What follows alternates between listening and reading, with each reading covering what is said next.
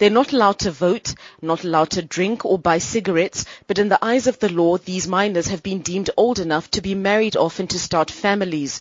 The Marriage Act has allowed girls aged 16 to marry, while boys had to be 18 years of age.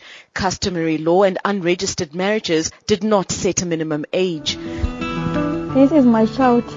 She is Tulisia Chuma.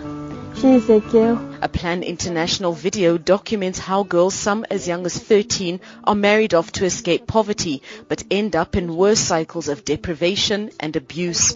Child Rights and Protection Advisor of Plan International Zimbabwe, Tolagele Ndlovu. We have seen them lose their right to education, drop out of school, and some of them even suffer the health consequences. We have seen most of them get trapped in the poverty cycle, whereby when they drop out of school, they lose their potential of earning, and not only do they suffer the consequences themselves, even their own children, they don't afford to take their own children to school.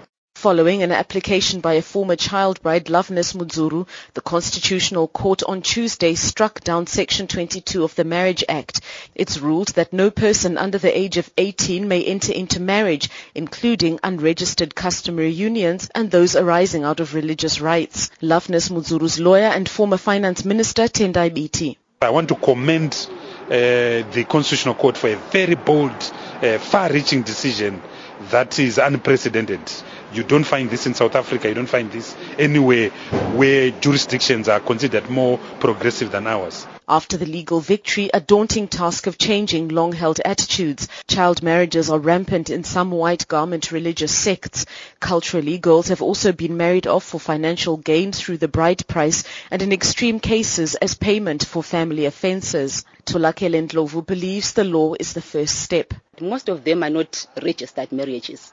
They are marriages which happen within the communities, and we know it will take some time also for people to change. But now that we have got a ruling, it's a step in the right direction. I'm Shinga Nyoka in Harare.